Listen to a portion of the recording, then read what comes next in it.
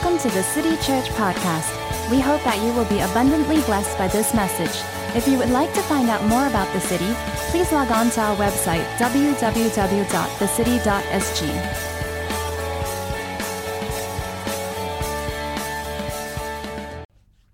Well, howdy folks. Good morning. Welcome to our online gathering. My name is Andre, lead pastor at the city. As always, encouraged to see you attend this mode of church, and as always, privileged to bring you God's word on Sunday mornings.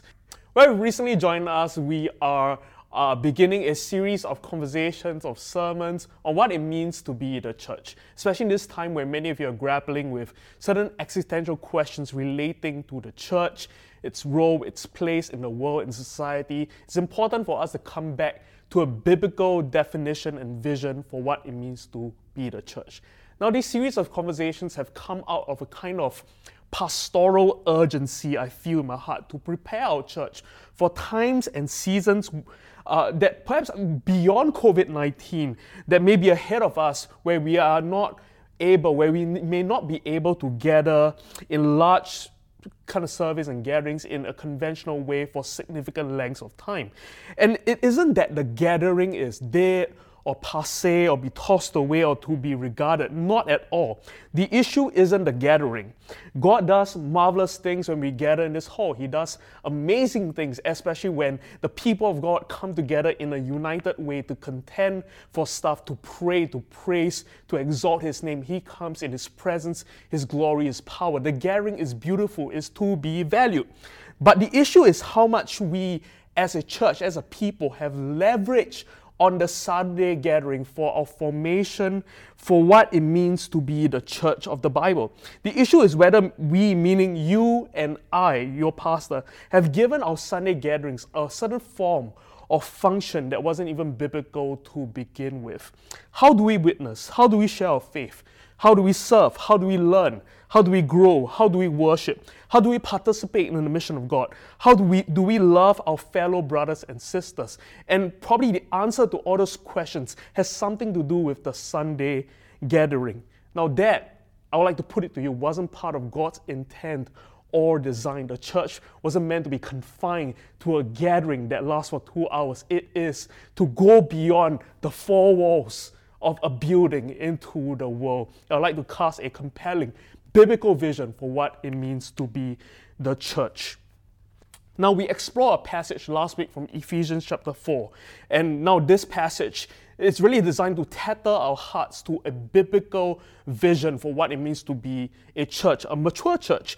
And in that passage, we read Paul's vision of a mature church, that it had strong interpersonal relationships, it was united, it had clarity and commitment to doctrine, it was working towards growth and maturity, it was speaking the truth in love, not bowing down to PC culture, and people, everyone was being equipped for the work of ministry. Now from the text, I propose 3 shifts that our church would enter into even as we pursue this biblical vision for being a mature church. The first shift was this, that we will see ourselves moving from being Sunday-centric to community-centric. And the next shift was that we'll move from being evacuational to missional. And the last shift was to move us from being spectators, for there to be people spectating and kind of audience in our church, to everyone being equipped for the work of ministry. I elaborate on these points in my previous message. Please do check it out. And so today I'll be taking some time to pass out what it means for our church to move away from being Sunday-centric, leveraging purely on the Sunday gathering for spiritual formation, growth, and mission, into being a people that is a kind of community, that is koinonia, that is a people called out, sent out by God, living unto His mission. And so today I'd like to speak to you on the subject of church, the family of God. Let's pray as we begin this morning. Father, as always, we thank you for your word. Your words brings life and deliverance. And today, oh God, even as we read of your words in Scripture, our hearts tremble with reverence, with fear of your words, oh God. Lord, we don't take these words lightly. God, we recognize that your Spirit has breathed upon these words and is speaking to us even today. And God, we ask, even as we read through this text, that we won't do so in a haphazard manner, but we'll read these words with sincere hearts, with hearts ready to hear, with hearts ready to obey your words, O God. Lord, we pray, speak to us this day. We ask all these things in your name. Amen. Now, I don't know whether you, like me, grew up in a kind of household like I did. I, as a young person, had the really bad habit of going out with my friends really late at night and not telling my parents, not telling my mom that I was going to be out super duper late. And we'll go out with my friends, I'll go out with my friends, I'll lose track of time.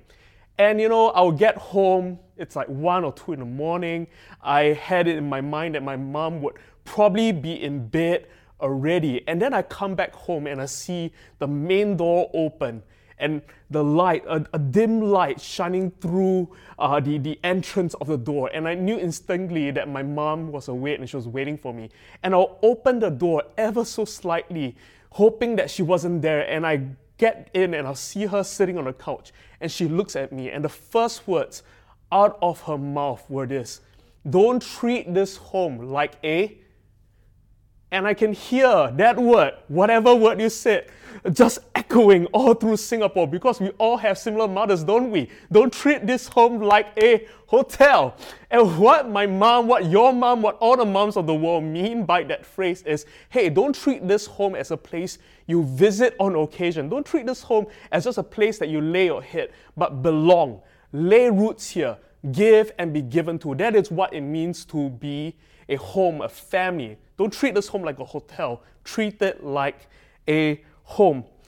But, this idea of a home, of a family, I like to put it to you, isn't just in relation to you belonging to the church by way of membership, belonging to a certain institution or organization, signing your name on a piece of paper. That is not what it means to be part of a home, to be part of a family, to be part of the church. We think of it as membership, but I like to put it to you that being the family of God, committing to a church as your home, means more than just membership. But before we move on further, I'd like to ask us a question. What comes to your mind when you think of the word church? What comes to your mind when you think about the church? For a good chunk of the world, they think of architecture, they think of the cathedrals, they think of really nice buildings, they think of some modern-looking ones, they think of halls and auditoriums, they think of the church as a kind of location with an address. Some think of the church as an event, as a program, as something that you attend. Or perhaps because of our current cultural moment, some would have a more consumptive vision of what the church is. It is an experience that you consume. Words like, what do you get out of it? Or, was the worship good today? Did I get the feels? Or was the pastor relevant and relatable in his message? What did I get out of it? Did they even serve coffee? Not the 3-in-1 kind, but like cold brew coffee or drip coffee. It's a kind of experience that you consume. And I may sound dismissive here, and of course, when we make certain decisions regarding church, we have certain preferences and bents and needs. But this can be damaging if it's a predominant view, predominant approach to the church, to the people of God, to the house of the Lord. C.S. Lewis writes this in the Screwtape Letters. He says this: "Surely you know that if a man can't be cured of church going, the next best thing is to send him all over the neighborhood looking for the church that suits him until he becomes a taster, a connoisseur of churches. The search for a suitable church," notice the quotations, "makes the man a critic where the enemy, meaning God, wants him to be a pupil." Startling words. And so if the church isn't a building, a location, a program, or an event, or an experience that we consume, what then is it? What is the church? First off, the word church has different scopes to it. The word church could mean the universal, historic, global church, but the word church would also refer to a kind of local community, a local gathering. Now, the Greek term for church in the Bible is the word ecclesia, and it's found 114 times in the New Testament. In the New Testament context, the word is employed in 4 different senses. Number 1, it represents the body of Christ worldwide, over which the Lord functions as head. Number 2, the expression can refer to God's people in a given region. So we think of the book of Revelation. I write this to the church of Ephesus, to Laodicea, to Smyrna. Point 3, frequently, it is also depicted as a local congregation, as a people gathered in a certain locale together. And number 4, it could also signify a group of God's people assembled for worship. Now, these are all words that are all terminologies, are all connotations when the word church is used in the Bible.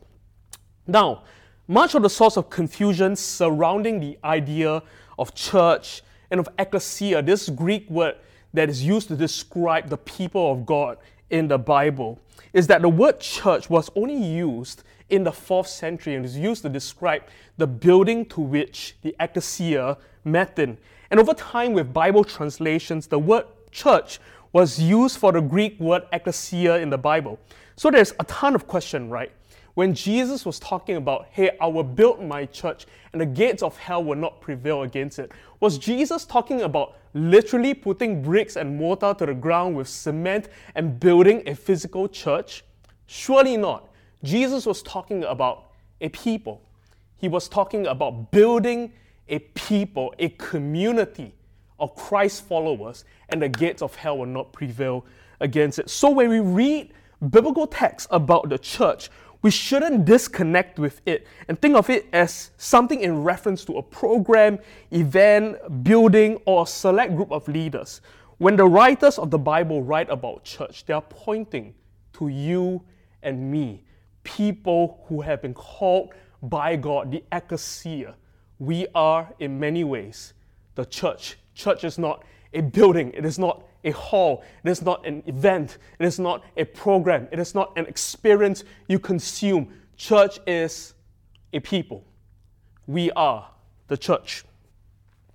So now I've seen this definition of we are the church being misconstrued and twisted in many ways to justify non-commitment and just blatant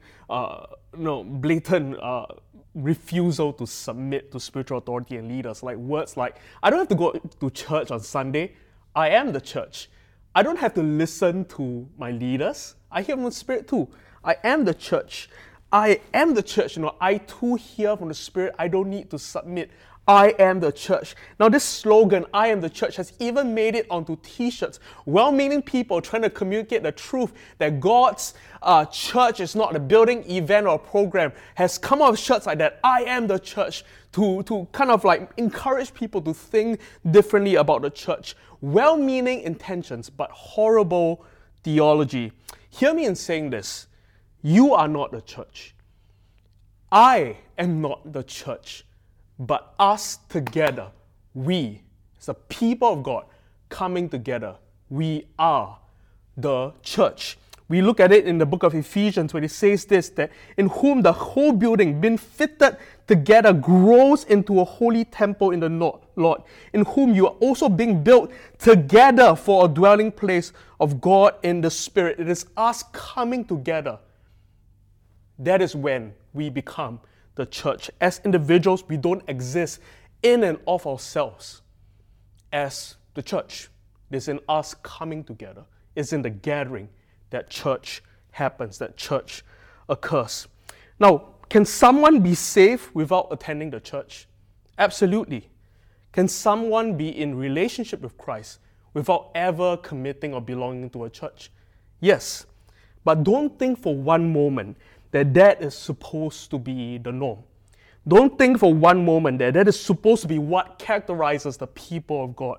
What is to characterize the people of God is that we belong to a body. We belong to one another. And unlike secular communities, how we relate to one another is to be distinctive and alluring. And we see the early church being a community like that. They grew because of their message and the miracles, but also in the manner to which they lived. And so, it's with all that being said, I would like to offer to us today a first draft definition of what I believe the church is and is to be. Now, this is a work in progress, can be edited and expanded over time. But here goes. This is what I believe the church is to be. The church is an embodied community that's gathered around the person of Christ, his presence, but also his sacraments, submitted to spiritual authority, committed to God's purposes, and practicing the way of Jesus together for the renewal of our world. It is a mission-minded, multi-generational family of faith.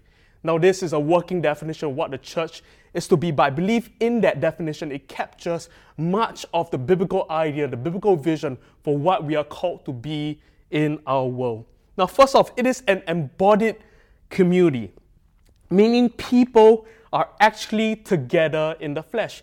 It's so ironic that I'm talking about this over, this kind of online meeting kind of mode. And that's why we're really careful as a team. We don't talk about this being online church per se. We might say it every now and then, but what we really mean that this is an online gathering. But church happens when we are together, when we are gathered together in Christ's name, where we call upon his name together. That is when church happens. Church is not happening when you sit by your lonesome, by yourself, watching me on the screen. That is not church. Church is when the people of God come together. It is an embodied community. Now, let me take you through a whole bunch of facts, and I'm taking you somewhere with this, and I'm going to land the plane hopefully real soon. Now, anthropologists would describe the first century, the environment and culture that Jesus grew up in, as a strong group society. Now, that is as opposed to a weak group society, or collectivism as opposed to individualism. Now, the cultural anthropologist Bruce Molina described a strong group society as such. What this means is, first of all, that the person perceives himself or herself to be a member of a group and responsible to the group for his or her actions, destiny, career, development, and life in general. Now, example of this would be most of Africa, Arabic culture, or pop fiction figure like Spock. The needs of the many outweigh the needs of the one. Now, for persons in the ancient world, particularly in the ancient Near East, marriage took a backseat priority to another more important relationship, the bond between blood brothers and sisters. It is said that marriages in traditional societies like the New Testament world are almost exclusively contracted to enhance the social standing of the respective families involved. Very little, if any, consideration is given to the relational satisfaction of the couple. The family has the first and final word in any discussion about who marries who in collectivist societies. While marriage was important for those reasons, the closest same generation family relationship was not the one between husband and wife. It was the bond between siblings. We think of the story of Mark Antony and Octavia and how she left his side to stand with her brother Octavian, despite letters revealing of her deep love for Mark Antony. Now, the following is a basic summary of ancient relational priorities. Number one, in the New Testament world, the group took priority over the individual. Number two, in the New Testament world, a person's most important group was his family. And number three, in the New Testament world, the closest family bond was the bond between siblings. All this to say, all those facts to say, the term brother or family meant immeasurably more to the strong group authors of the Bible than the word means to you and me today. It was the most important, treasured of all family relationships. Now, it's with that as a context, as a backdrop, that we look at a passage of scripture from the Gospel of Mark.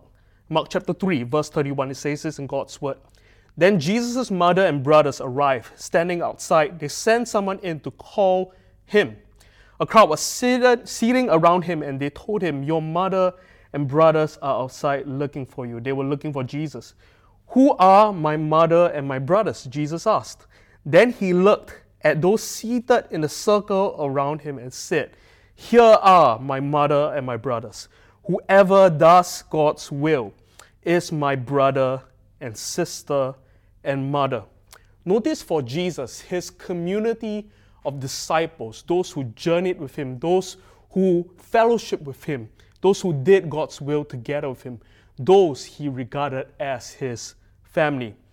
And what does Jesus call his disciples? He calls them brothers or brethren for some of you. Now, the term was not just used by Jesus, but by all of the writers of the New Testament. The word here in Greek is adelphoi and is used a staggering 342 times in the New Testament. By way of contrast, the term Christian is only used a meager 3 times. Now that should paint a picture of what kind of community Jesus and the writers of the New Testament had in mind when they thought of the church, had in mind when they thought of the Christian community. It was one that looked like a family, and not in the anemic, cheesy kind of sense, but in a deep, covenantal, treasured, sacrificial sense. It was the family of God, adelphoi. And for those who heard it in that day, it would mean all sorts of implications. It will mean sacrifice. It will mean valuing the collective good above their own individual needs. We are told and admonished in Scripture to view each other as brothers, as sisters in Christ, as a family. It isn't your casual sub-bro. It meant a whole lot more than that. We see this imagery of family, brothers, sisters, household, all through the New Testament. Brothers and sisters in Mark chapter 3. Our Father in heaven, we see this language in the Lord's Prayer. Salvation as a kind of metaphor. It's the metaphor of being adopted into a family. The church as a household in 1 Timothy, and the early church being one that met primarily in homes. In homes, around a table, where they prayed, fellowship, ate, broke bread, drank from the cup, remembered Christ's sacrifice on the cross. That was the early church. That was what it looked like to be the Christian community in that day. It looked like people committed to one another as brothers and sisters, as a family, meeting together in homes, eating, doing life together, and remembering of Christ's work on the cross for them. And I think of that Max Lucado line that goes, long before the church had pulpits and baptistries, she had kitchens and dining tables. Now for the early church, we see them meeting in homes where the center of the gathering is the table. It is where they met and did church. The house of God, family, met in homes as an embodied community, as a body. And now what has happened in this time of disruption is that we are forced to do church in a mode, in a mean, in a manner that is not atypical of how we usually do church. Usually the way we do church is we come together in a hall like this. On Sunday morning, we go through a program together, hear God's word, celebrate together, and then that's that. That is church. But today we are forced to explore a different model of church, and some have embraced this kind of online gathering experience as the preferred mode of church. Now, what has happened in this time is perhaps you are being led to discover church not as one found in auditoriums, but church at home. Not as one that is around a stage, but around a table. Not as one that is built on a program, but one that is built around life and it's all its grind and messiness. It's not that we have tossed aside all that we have always done, but it's my observation that God, in His mercy and His grace, through His Spirit at various points of history, will swing the church and will emphasize a particular truth, an aspect of His nature, of His character, of His kingdom, and call us to bear down and to learn those lessons. And perhaps in this time we are to learn to lower our reliance on the Sunday gathering, on a program service, and actually took ownership for one another, to take ownership for our own personal spiritual growth, to take ownership for what it means to be the people of God beyond our program services. What does it mean to be a people of God living together in community unto the mission of God? And I'd like to close off with looking at one last passage of Scripture in 1 Corinthians 12. It's a lengthy one, but I believe this would allow us to capture much of what it means to be the community of God, the family of God, the household of God in this time. 1 Corinthians 12, starting from verse 13. It says this in God's word. For we were all baptized by one Spirit, so as to form one body, whether Jews or Gentiles, slave or free, and we were all given the one Spirit to drink. Even so, the body is not made up of one part, but of many. Now if the foot should say, because I'm not a hand, I do not belong to the body, it would not for that reason stop being part of the body. If the ear should say, because I'm not an eye, I do not belong to the body, it would not for that reason stop being part of the body. If the whole body were an eye, that's a crazy picture, where would the sense of hearing be? If the whole body were an ear, that's a crazier picture, where would that sense of smell be? But in fact, God has placed the parts in the body, every one of them, just as He wanted them to be. If they were all one part, where would the body be? As it is, there are many parts, but one body. Verse 21, the eye cannot say to the hand, I don't need you. And the head cannot say to the feet, I don't need you. On the contrary, those parts of the body that seem to be weaker and indispensable, and the parts that we think are less honorable, we treat with special honor. And the parts that are unpresentable are treated with special modesty.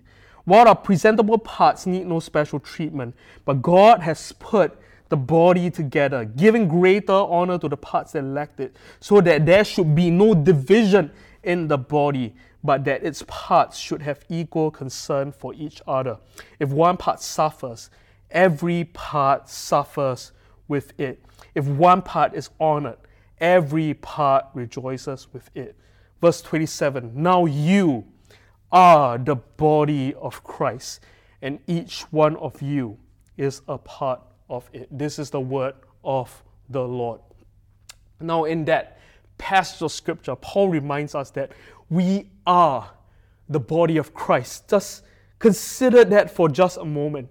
It is so staggering to think that Christ, a perfect God, spotless and blameless in every way, has chosen to associate with us in that manner. He calls us His body. Christ calls you and I, imperfect, flawed people who mess up, who sin. He calls us His body, and He has given us His name. God, in many ways, refuses to exist without us. That is the grace of God.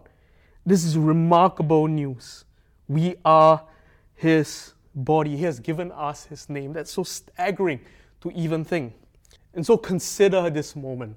We are the body of Christ, and how staggering that phrase, that short line even is, and what its implications are. I'd like to present to you 4 things to chew on, to reflect, and 4 implications of what it means to be a body, what it means to be the body of Christ. The first part is this, that we all have a part to play.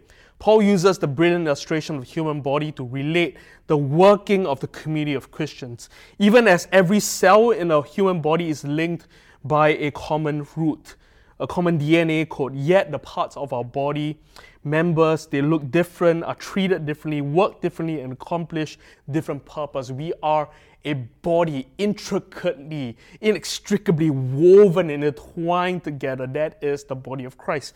Even so, there's great diversity in the body of Jesus Christ, both in appearance and in function. And we all have unique stories, don't we? We all have unique skill sets, gifts, talents, and history. And what we ought to ask ourselves in this day, a question we ought to ask ourselves is this: what does it look like? What does it mean for me to utilize my gifts, my talent, and my story in service for others? God wants to use all that we have, our talents, our skills, our history, be it good or traumatic, for His purpose and glory, for the service and sake of others. The other implication is this, that we are part of something bigger than ourselves. The word used to describe the body of Christ could refer to the local, global, and historic church. Local meaning that we are connected to those in our community. We're connected to one another. We are one body. Global meaning we have been baptized in His name, and regardless of country or denomination, we are all part of the body of Christ together. We have brothers in the Methodist Church, brothers in the Lutheran Church, brothers in the Presbyterian Church. We have brothers and sisters everywhere. And we're also part of the historic church, that which transcends space and time. And understand that the church did not start in China or America. It started with a man named Jesus Christ, with His disciples. And that is our heritage, that is our lineage, that when we read of Scripture, when we read of how God moved in the days of Acts, how God used the Apostle Paul to plant churches that review and reflect His kingdom, and we read down further in church history and saw how God moved through various mighty men of God, through various mighty moves of God. That is our history, that is our lineage. We are the body of Christ. It's a rich tradition that we have inherited. We, though many, are one body in Christ. The third implication is this, that the well-being of my brother or sister determines my well-being. It says this in the text, that if one part suffers, every part suffers with it. If one part is honored, every part rejoices with it. Now, I recently went for a chiropractic adjustment for my shoulder. It's been giving me a bunch of trouble. And through a couple of little adjustments and checks, we actually found that the issue actually lies with my upper back. My upper back has been having a bit of tension, and it's caused tension in my neck, and that tension in my neck has led to tension in my shoulder, and that tension in my shoulder has led to a tension in my rotator cuff. It is all connected, and that is what it means to be a body. We are all connected, and when one part suffers, because we are all connected and intertwined and linked together, every part suffers. If they are hurt, I am hurt. This means we take the needs of others in our community with great seriousness. It won't be dismissed with a casual, I pray for you, but we will go to great lengths, much like we would do for ourselves to serve and care for the other. It says this about the early church in Acts chapter 2. Now all who believed were together and had all things in common, and sold their possessions and goods, and divided them among all as anyone had need. Now that word for common is the root word for koinonia, which is what we understand community to be. And so a base definition of community can look like it is being close enough to see need and feel suffering, and it's also close enough to offer help and love sacrificially. That is what it means to be a Christian community, the body of Christ. The last implication is this, that we are the presence of Christ in the world. Notice the language, we are the body of Christ. He has given us His name. We represent Him. We express Him to the world around us. There's a story of a 4-year-old girl who had nightmares one night, and she alone ran to her parents' room, and a mom calmed her down, gave her some Bible verses, prayed with her and said, God is with you, please go back to sleep. And they ushered the girl back into her room, and she exclaimed with a loud voice, I know that God is here, but I need someone in this room with skin. God knows that we needed His skin. And that is why Jesus, 2,000 years ago, came incarnate in the flesh to be with us. It's for this reason that many people pay $100, $150 for therapists to sit and be with them. Today, God still has physical skin. Today, God is still being there for people. He can be seen, touched, heard, and tasted. How? Through His body, through His church, in whom He dwells. We are called in the name of Jesus and by the indwelling of the Holy Spirit to be His body, to be skin for people around us. Bonhoeffer has this crazy line. He says this, that the church is not a religious community of worshippers of Christ, but Christ Himself, who has taken form among people. Isn't that crazy? Ephesians 3 verse 10 says that God's intent was that now through the church, the manifold wisdom of God should be made known to the rulers and authorities in the heavenly realms. And what a stunning vision for what the church is to be. What a compelling vision. But what a heavy vision that God wants to use His church, His people, imperfect and flawed in many ways, to reveal His glory, His manifold wisdom to the world. He has given us His name. And I would admit to say, even as I consider all of this, the vision of what it means to be a church, that the church hasn't always gotten it right. An author once said that when the church is functioning at its best, there's simply no community on earth that can rival it. But when the church is functioning at its worst, there's no community on earth that can do as much damage. One of the things I found that works against the church is that people have doubts on the credibility of the church. Some of my deepest, most painful memories have got to do with the church, people in the church. But some of my best moments in life, the most generosity, the most grace, the most kindness I've ever experienced has got to do with the church. And if you're like me, you live in this tension, this both end of disillusionment and disappointment, as well as great hope and faith in the church. So what kind of church do we want to be? One who stumbles and is inconsistent exclusive and damaging? Or do we want to be a church that functions at its best, capturing Jesus' vision of a church that isn't just a building you go to, an event you attend, an experience you consume, but an embodied community that loves well? And then Jesus says this, that by this everyone will know that you are my disciples if you love one another. And in a very practical sense, we can't love each other well in a hall like this, where we are all gathered and seated in seats and just attend an event. We can't love each other well. We can't put off hypocrisy, envy, and careless words, as Scripture says, when we sit together in a hall like this. It's far too sterile. We need to be in the grind with one another. We need to be in the trenches. We need to do life together in community, to be the family of God, the body of Christ, in order for these things to be weeded out of our hearts, in order for us to manifest love to one another, such that it may be a witness to God and His kingdom. So the question we're all asking at this point is, what is church to be then? Is it small groups, or is it gatherings, auditorium? Is it the stage, or is it the table? And to that I say yes and yes.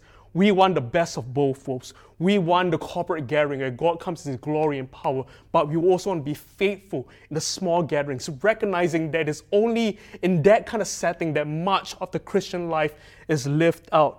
Acts 5:42 says this about early church, that day after day in the temple courts and from house to house, they never stopped teaching and proclaiming the good news that Jesus is Messiah, which seems to imply that there is an early sense of need that needs to be both a larger and smaller gathering. But the church is not to be built on a select group of gifts, but the church is never to be established on the charisma or anointing of one person or handful of people. But the church isn't because we get on the stage and put a service together. That is not the church. The church is not to be built on a particular moment or event. The church is not to be built on a kind of experience, but the church is to be built on the foundation of Christ, and recognizing that we are all one body and we need each other, and we need each other to play their part. And what if in this time we figured out the power of the 2s and 3s gathered in His name and come back stronger together in time? Because the church isn't a building you go to, it isn't an event you attend or an experience you consume. It is the people of God. It is the family of God. It is the body of Christ. Let's be the church. Let's be the body of Christ for each other.